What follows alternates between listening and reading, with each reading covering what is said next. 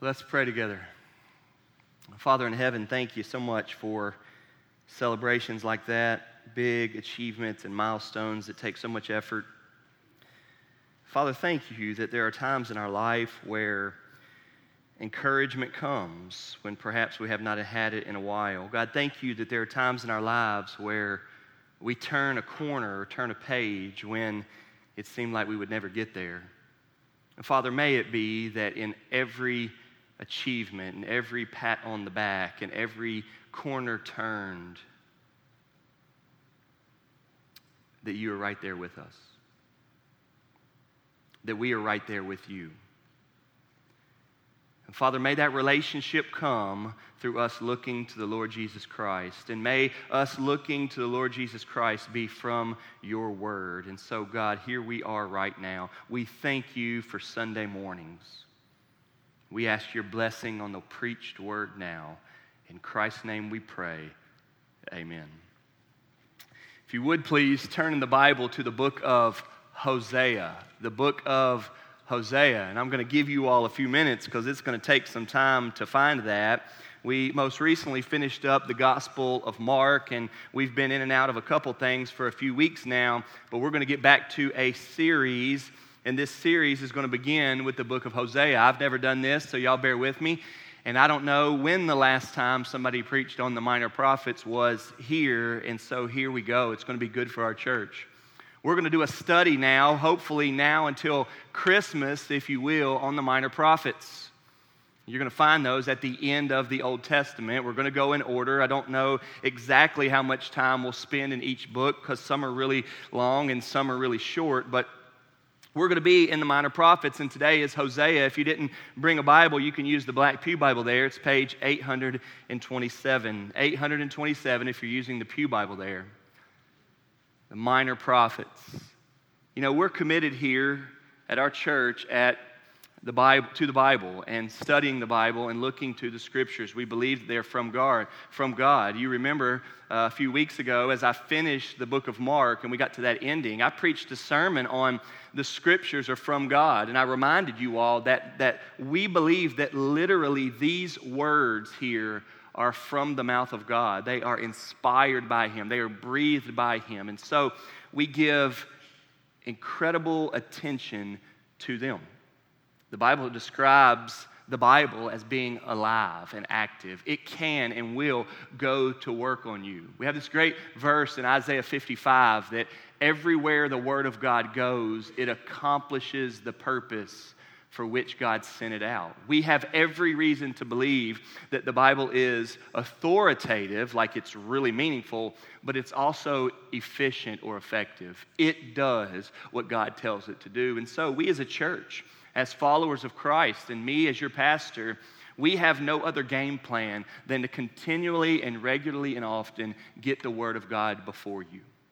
This is what we do. And the Bible at that tells us to look at all of it, not just my favorite verses, but all of it. And so we want to give attention to the minor prophets. I've been praying and working and studying that I wouldn't do an injustice to it, that I wouldn't do a disservice to it, that I wouldn't be any more boring or more dull or anything like that than usual, and that it wouldn't cause you to think, I just don't get it. But rather, that these minor prophets would be really, really good for you. I want you to be thinking, never really read those before. I've never really heard a sermon on those before, but I like it, and I'm learning from it. And I'm learning about God from it. I'm learning about me from it. God's teaching me through it. God is growing me through it. God is growing our church through it. I want this to be what happens. Now, you may know there are 12 minor prophets here at the end of the Old Testament.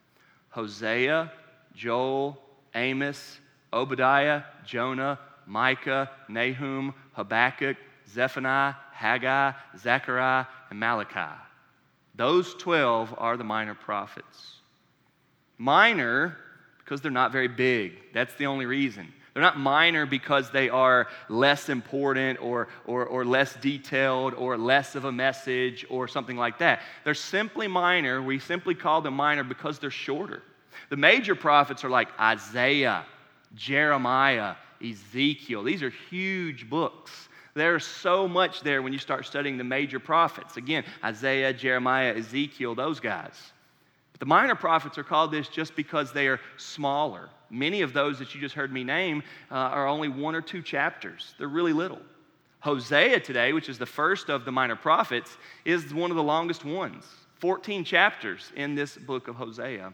But that's why it's called minor. Don't think it's less important by any means. Do you know what a prophet is? Are we even aware of what a prophet is? Let me explain this to you. In the Old Testament, in the Bible, we have 3 offices of which God uses with his people. That is prophet, priest, and king. You've heard of that before, I hope. Prophet, priest, and king.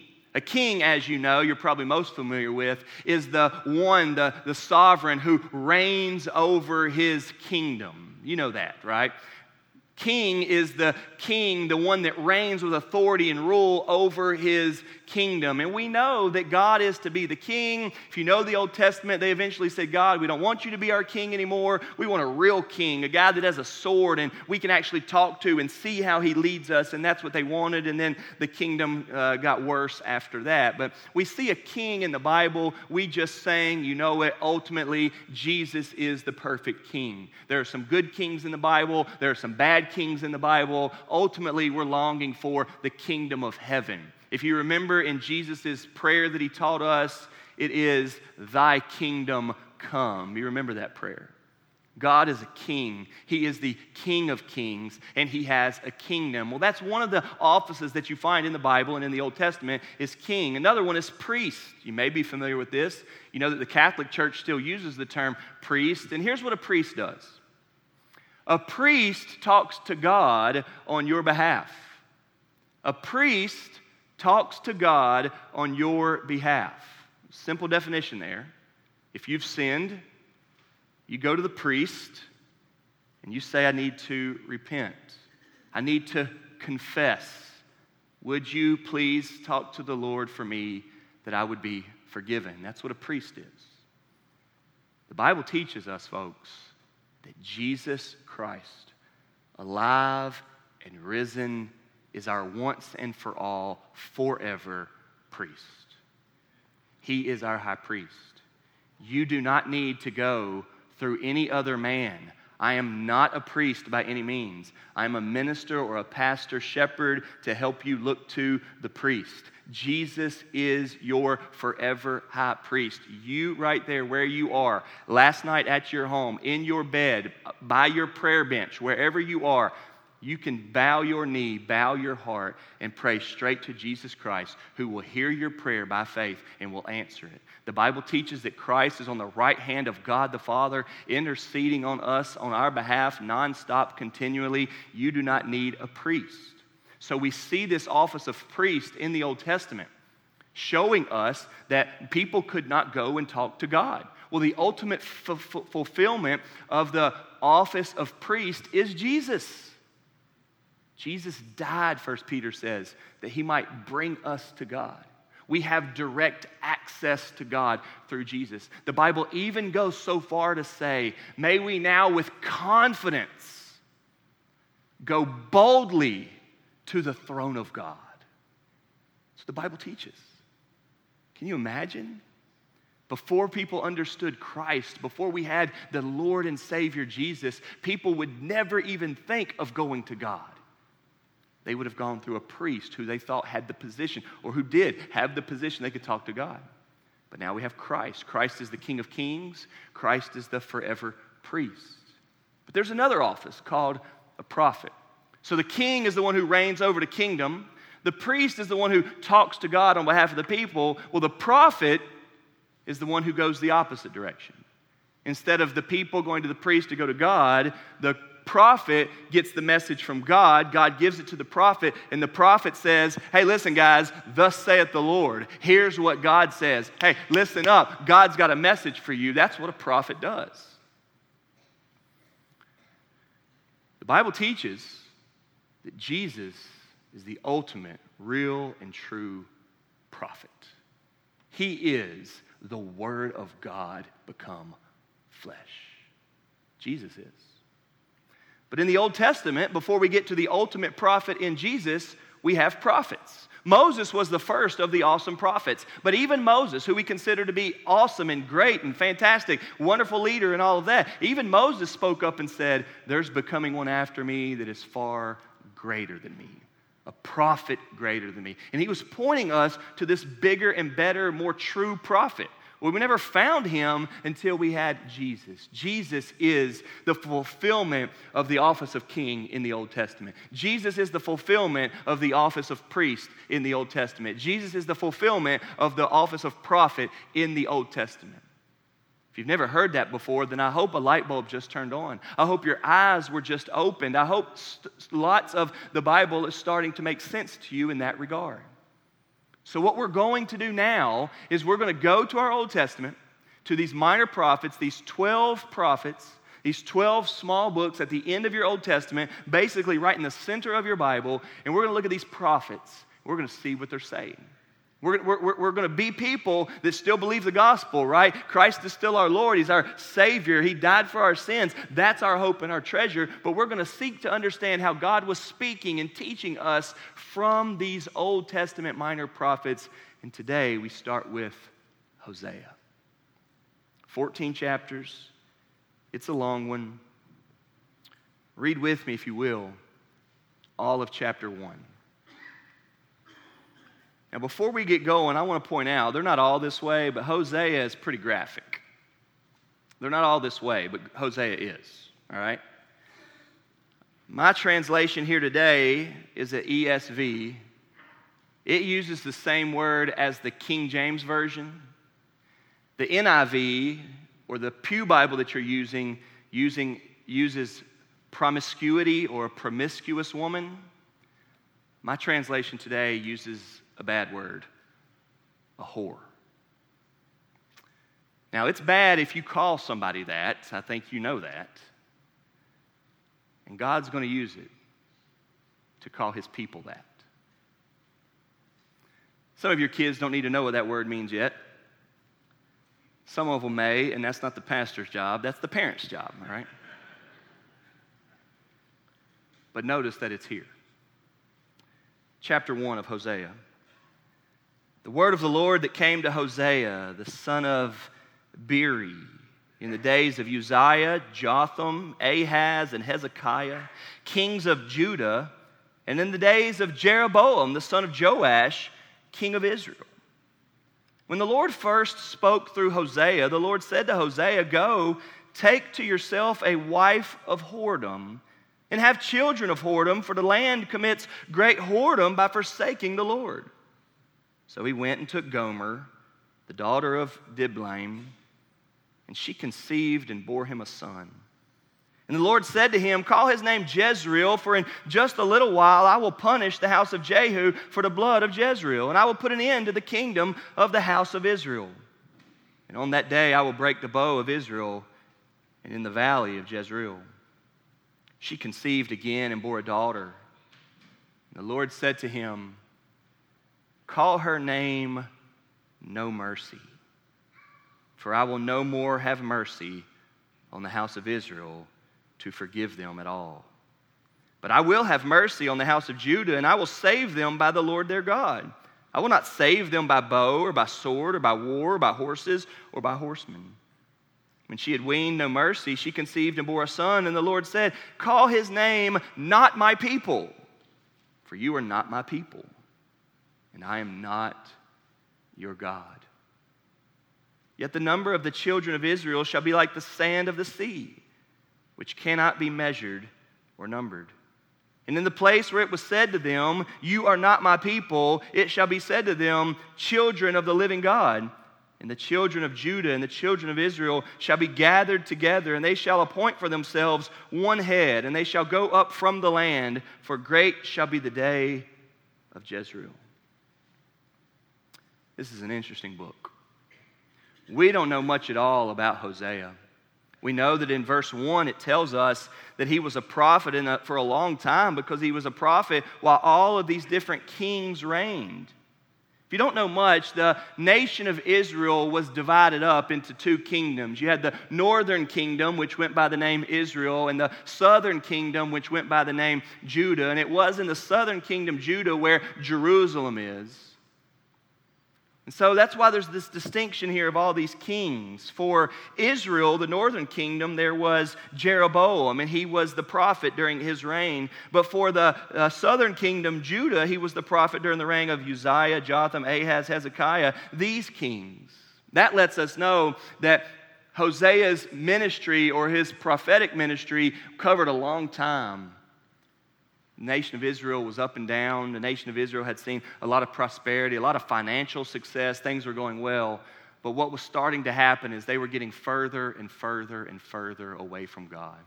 They had fallen into idolatry. They were worshiping something other than God. And God holds back very little here. When He calls it what it is, that is unfaithfulness. The book of Hosea is about God admitting to His people that they have broken the covenant. They have broken their covenant with God.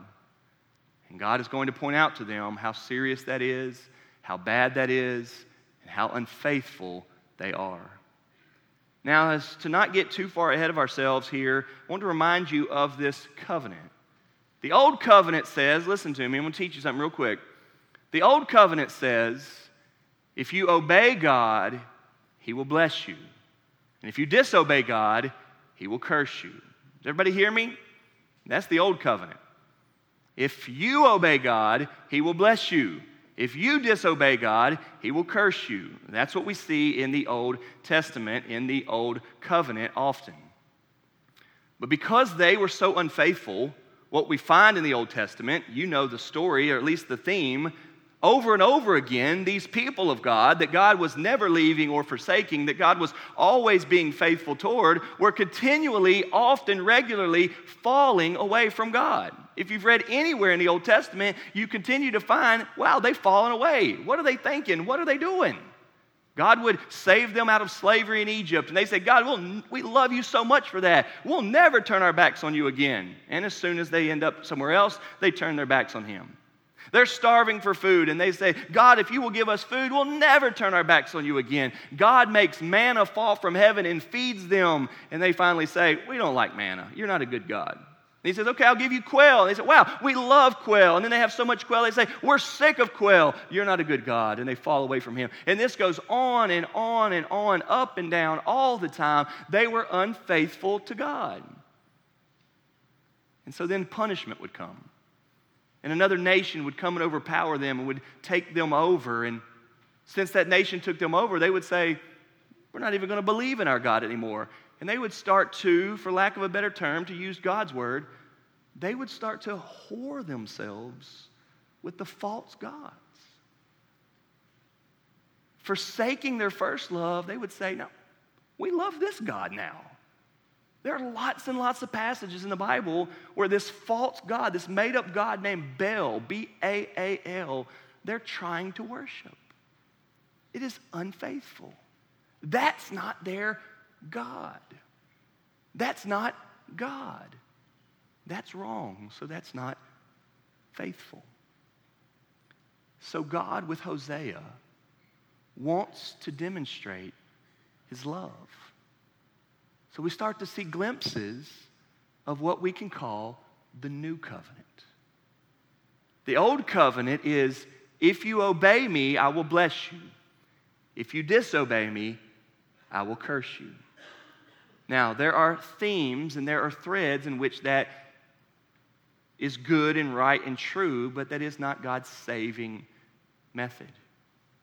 If your mindset, listen to me, on church or religion or coming to this church or even your Christian life, or to the extent that you think you are a believer in God is based off of that old covenant, that's not good.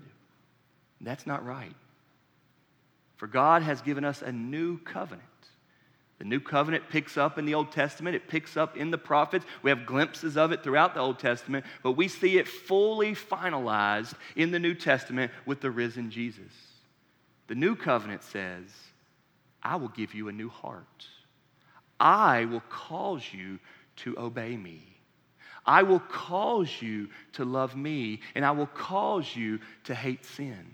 This is why Christians believe in what we call the new birth or born again. This is why we believe in regeneration, that people are made new. This is why we believe that people are dead in their sins and they've come alive to God. We believe those things. We do not believe, well, keep doing good and obeying God and you'll be right with God, and if you don't, you're not right with God. We believe that every single person has sinned against God and therefore is dead in their sins and therefore does not have a relationship with God. They may have some respect toward Him. They may acknowledge Him. They may in some ways think that they believe in Him. They may in some ways cling to some of His truths, but they have not risen up out of their deadness. Their heart is still the sinful heart that they were born with, that they've grown up with. They have not been brought into the new covenant. The new covenant is not which God says, if you do this, I'll do this. The new covenant is when God says, y'all are so unfaithful to me, all you know how to be is unfaithful to me. And so because of your sinfulness, like we sang in that first song, Joe, great song for us to open up with, if the Lord would count sins, who could stand? None of us. But with Him there is forgiveness, and so our cry is, Lord, have mercy on me. And so in our unfaithfulness, God then, under the new covenant, goes to people, changes their heart, gives them faith, and they then love God. God creates in us a love for Him. That's the new covenant. And so in the book of Hosea, you have God going to work with a visual of what this is going to be like. He takes his man, his guy, the prophet Hosea, and he says, Hosea, these people are so unfaithful to me. We're going to do something to show them this. I want you to go marry a prostitute. And you can imagine Hosea is going to say, well, that's not going to go over too well. A prostitute is probably going to be unfaithful to me as a wife. To which God says, now you're getting somewhere. Now you're starting to understand. I want you to go marry her. When she's unfaithful to you, I want you to keep loving her. And I want you to keep loving her. And regardless of the wife she is to you, the unfaithful wife she is to you, I want you to be the faithful husband back to her. What God is doing is God is taking this example of Hosea in which he marries this unfaithful woman. I'm going to try to not use that W word too much. He uses that marriage as a picture of God and His relationship to His people. It will show us that this old covenant's not working. Even though God says, love me and I'll bless you, we find ourselves time and time again still not loving Him. And so you're going to see this in the book of Hosea. Now, what's wild about the book of Hosea is it's 14 chapters. This is really the only book where we learn anything about Hosea. And it's only in the first 3 chapters that we're hearing about Hosea and his life and his ministry and his marriage and those sort of things. Once you get past chapter 3, and chapter 3 is very, very short, it's only 5 verses. Once you get past chapter 3, chapter 4 to chapter 14 is all about the analogy of God and His people. So the reason why God is doing this is to get us to see what it's like to have a faithful God and to recognize the severity of unfaithfulness. John MacArthur says the theme of Hosea is God's loyal love for His covenant people, Israel, in spite of their idolatry. Thus, listen to this, Hosea has been called the Saint John of the Old Testament, because John's gospel, or the Apostle John, is known as the Apostle of Love. If you read the Gospel of John, John is always talking about love. It's a loving gospel, the Gospel of John, that 4th book in your New Testament. And so John MacArthur points out that Hosea is often seen as the St. John book of the Old Testament because it is so much about love. R.C. Sproul says, Hosea's book is not about Hosea, but it is about God and His relationship to His covenant people, Israel. God emphasizes his uniqueness and his sovereignty. Because of his unique holiness, adoration of him is the only proper response, and God tolerates no rival claim. God is going to highlight right now how unfaithful people are to him. And God is going to warn us that unfaithfulness to God is not good.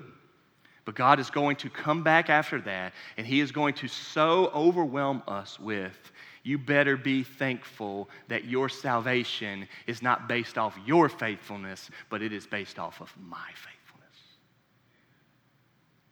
If you didn't know the new covenant, folks, yet, I hope you fall in love with it now. Let me go ahead and cut to the chase. If you're a Christian, a real one, it's not because of how good you are, but how good God is. If you're a Christian on your way to heaven, it's not so much because you loved God, but because God loved you. And under the new covenant, our Christian lives are a response to the work that God is doing in us. Where the old covenant said, do this and you will be my people, God says, I've done this, now you are my people. And Hosea is pointing this out. He tells Hosea to marry a prostitute. Next thing you know, he's got children. And so he names them something that sends a huge message from the prophet. You saw that. He names the daughter No Mercy. What a harsh name. He names the daughter No Mercy so as to point out, listen up, people, there's a message in this marriage. Y'all aren't getting any more mercy. And if you heard God say that, if God was to say to you, I'm done giving out mercy, your answer would be, why? Why? Why are you doing this, God? What have we done? And that's exactly where God wants them to be. He finally wants them to look up to him. He finally wants them to listen, and to which he points out, you've been unfaithful to me. It gets worse. There's another child, and he names that one Not My People. What a name. Not my people. So where before, under the name No Mercy, one might ask, why? Why are you going to stop giving us mercy, God? And God says, you've been unfaithful to me. Now the name of the child is Not My People. To that is a wake-up call. God saying, you're not my people. We had a covenant, and you broke it. You didn't keep your end of the deal. I'll be faithful to you if you're faithful to me. That's the old covenant. But they couldn't do it. It's the reoccurring, repetitive theme of the Old Testament. And so here we are at Hosea chapter 1. And you get to the end of chapter 1, verse 10.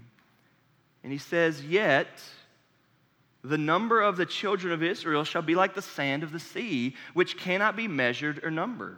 And in the place where it was said to them, you are not my people, it shall be said to them, children of the living God. And so we see here, we're just at the beginning, this is just chapter 1, but we see here that God has not forgotten who he is. God has not forgotten that he made promises. And while God may point out, you have not kept your promise, you've not kept your part of the covenant, God has not forgotten that he is a covenant-keeping God. God has not forgotten that he is faithful regardless of whether we are faithful. And the chapter ends with God saying to us, there will still be a people. And so it may not be the people that are the old covenant people, but there will still be a people that are the new covenant people. God is going to have a people. He clearly says that it is people from Judah and it is people from Israel. It is people from both sides of the kingdom of Israel. It is people from those that God has made, and God is a faithful God. I want to give you 3 points here this morning. The first is, God often uses marriage to teach us. This may be hard to accept, but this is the way God does it. God often, I mean often, uses marriage to teach us.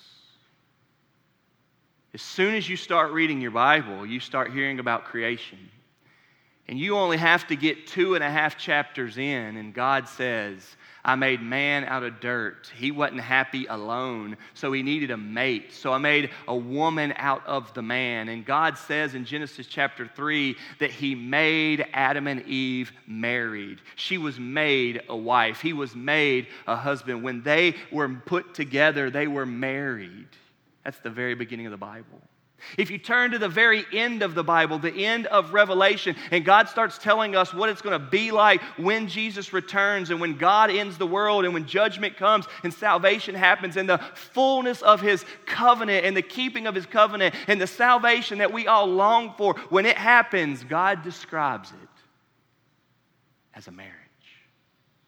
That the groom is coming to get his bride. And he describes it as God will gather all of those people who believe in him together. And he says they will have a meal, a feast, a supper, he calls it. But it will be a marriage supper between the church, which is the bride, and the Lord, which is the groom. The beginning of the Bible, we learn from marriage. The end of the Bible, we learn from marriage. If you want to read Jesus in the Gospels, he talks about marriage a lot, husbands and wives. You want to read Paul in all of his 13 letters, he talks about marriage over and over again, husbands and wives. You want to read Peter, in his few, he talks about marriage. You want to go to the middle of the Old Testament? You want to find a prophet who's got a message from God to tell the people that they've been unfaithful, where the message sometimes from the prophet is, hey, you guys better repent. The Lord's coming. I've taught my kids so many times about John the Baptist, that forerunner of Jesus, the one who came right before him and not wearing clothes and camel skin and locusts and honey, and that kind of weird guy with the hair grown out that we don't know much about, but came before Jesus, his message as that kind of last prophet, that fulfillment of Elijah. That John the Baptist comes, and he's got a real short sermon. He says things like this: Jesus is the Lamb of God that takes away the sins of the world. I'm not worthy. Y'all need to look to Jesus. That's him over there. You better get ready. You better repent. The kingdom of God is coming. He's coming right after me. He is awesome, holy, fulfillment. He's the one. I shouldn't baptize him. He should baptize me. John the Baptist's message is all in. Nobody is confused on what John the Baptist, the final prophet before Jesus, nobody's confused on what John the Baptist preaches. He preaches this: it's all Jesus. You better get right. Turn to him. He's the Savior, but he's a good one, and he loves you, and he is worthy. That's John the Baptist's message. And the prophets have messages all over the place like that. But in essence, all of these that you're going to see, Hosea, Joel, Amos, all of those that I named, every one of them are saying, if you're unfaithful to God, you better get right, because he's a faithful God. You need to turn to him. He's the one that loves you. He's the one who keeps his promises. You need to turn to him. That's the message of the prophets. But this first minor prophet here, Hosea, he's got that same message. But you know how God chooses to explain it to us? With a real marriage. A husband that marries a woman that is unfaithful. And the pain of that. And the ugliness of that. And then God says, that's what we're like. God is often using marriage to teach us. Now, that doesn't at all mean that everybody here is failing in their marriage. That doesn't at all mean that everybody here needs to get married. That doesn't mean anything like that. What it does mean is that God uses marriage to teach us. And so, whether you're married or whether you're not, whether you like marriage or whether you're not, whether you want to get married or don't, whether you've had a failed marriage or whether you're broken in your marriage, hurt in your marriage, whether you've been wronged in your marriage, it doesn't matter. Those things are not what I'm talking about today. What I am saying is that God often points to marriage to help us understand faithfulness. And if you're married, you know that is the substance of our love. You say you love me. Do you love me? You say you love me. will you love me? You say you'll treat me right. Will you treat me right? You say you're there for me. Will you be there for me? You say you help me. Will you help me? You say you care. Do you care? And I could go on and on. God often uses marriage to teach us. Our call to worship today, totally not planned. We just go to the next psalm every single week. Last week was Psalm 50. Today was Psalm 51. Next Sunday will be Psalm 52. The passage, the number one passage, clearest passage, strongest passage in the Bible on what it looks like to repent, to turn to God when you've sinned, to turn to Him in your brokenness, to cry out to Him and say, God, help me, to say, God, forgive me, to say, God, I've done wrong, to say, God, I need you. The clearest passage in the whole Bible that is most familiar to us is Psalm 51. You know what that passage is? That is when David, King David, went and committed adultery with this lady Bathsheba. And instead of repenting of it, he went and had her husband killed so that he could marry her to have it covered up. Just a story mixed and mixed and mixed with unfaithfulness. God can teach you and I something when we start looking at marriage. What love really looks like, what sacrifice looks like, what service looks like, what faithfulness looks like. Because when we start getting at repenting, turning back to God rightly, sincerely, the question in hand is, are you being faithful to God? To which all of us have to say, I've not been as faithful to God as I should. And when you admit that, you then need to hear from me and hear from the Scriptures. Has God still been faithful to you? Has God still been faithful to you? And may you hear me today, and every time I'm here, remind you, yes, He has. He is faithful to you, guys. He loves you. He will not let you down. His promises are for you. They are there. They are real. Will you trust them? And so as you turn to God, as you are turning to God, as you admit to Him, I need forgiveness, I need my sins forgiven, may you understand that it is His faithfulness that allows you in your sins to come back to Him. He will receive you. This is what Hosea is going to show us. Number one, God uses marriage often to teach us. Number two, God sees unfaithfulness. We try so badly to not remember this point. We want so badly to forget this. But be reminded here today, He sees it. This whole book of Hosea is God saying, y'all been unfaithful.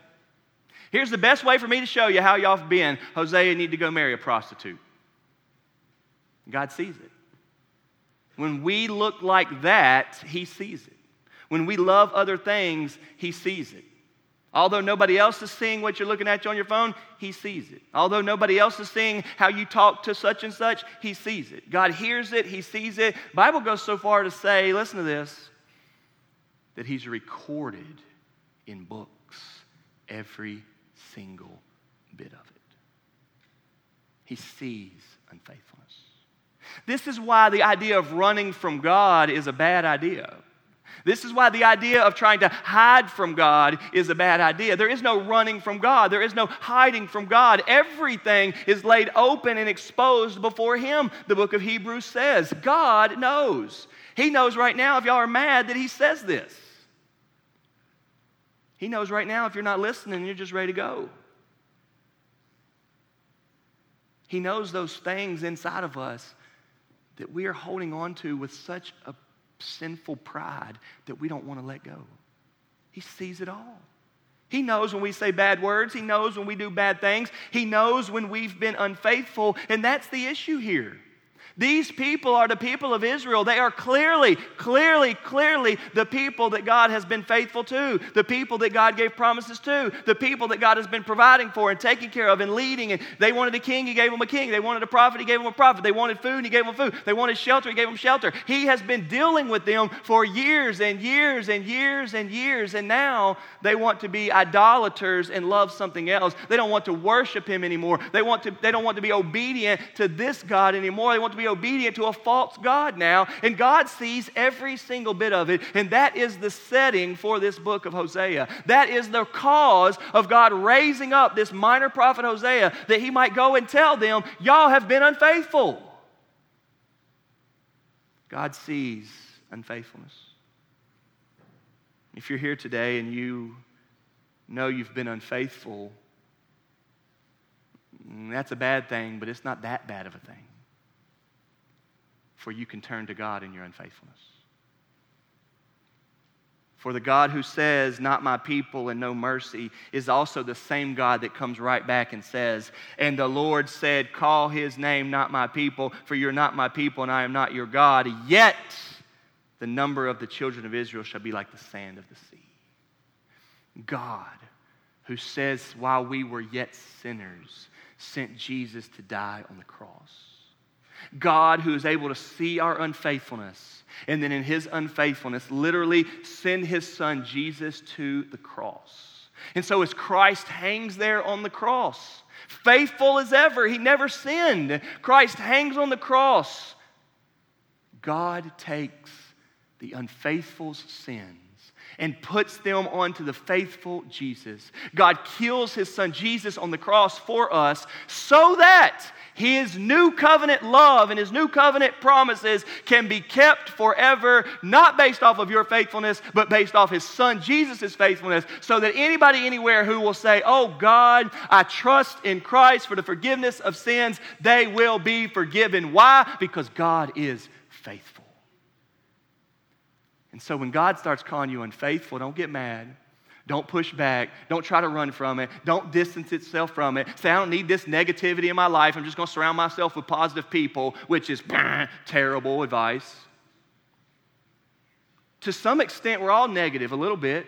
To some extent, we're all unfaithful a little bit. You think you're positive to other people, but you're negative to yourself. We could go on and on and on with all this, right? What you need in your life, if you really want to have a foundation in life, is a faithful God that is a foundation. So many people are running around looking for people that are real faithful to be their foundation, and then they get so upset when it doesn't work. Half of my life is spent listening to people who are venting and frustrated because somebody let them down again. Well, join the club. We're all let down all the time by different people. Some people have it a lot worse, I get that. But nobody's ultimately faithful to hold you up. That's what God's pointing out. Your life isn't the way it is, and your struggle isn't the way it is because everybody else is unfaithful. Our lives are the way they are because we're unfaithful. None of us has loved God as we ought. And God sees that. God sees that. When you stand before God, and I don't know what day that will be, the Bible does say it could be any day. When you stand before God, you're not going to want to say, it's all their fault. You're not going to want to go there.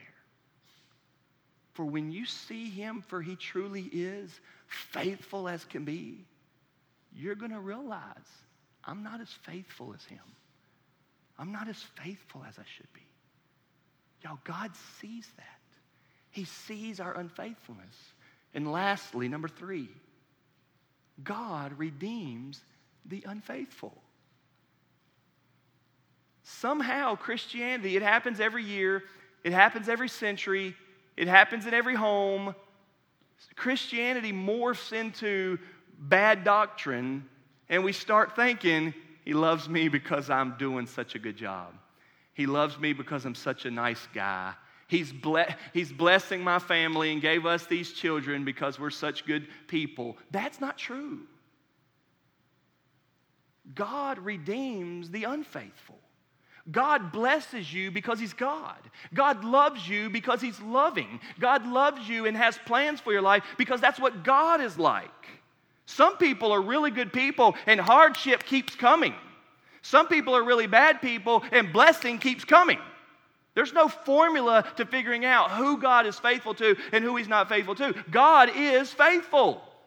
God is faithful to the unfaithful. These are the themes in the Scripture if you'll start reading it.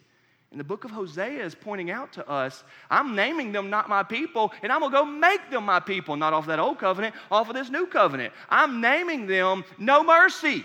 And you know who I'm going to pour out my mercy on? No mercy. Why, God? They don't deserve it. You're sure right. But they will love me. They will love me when I go and bring them back. Y'all, this is what Jesus did. God loves us, and He loves us so much that He sent Jesus.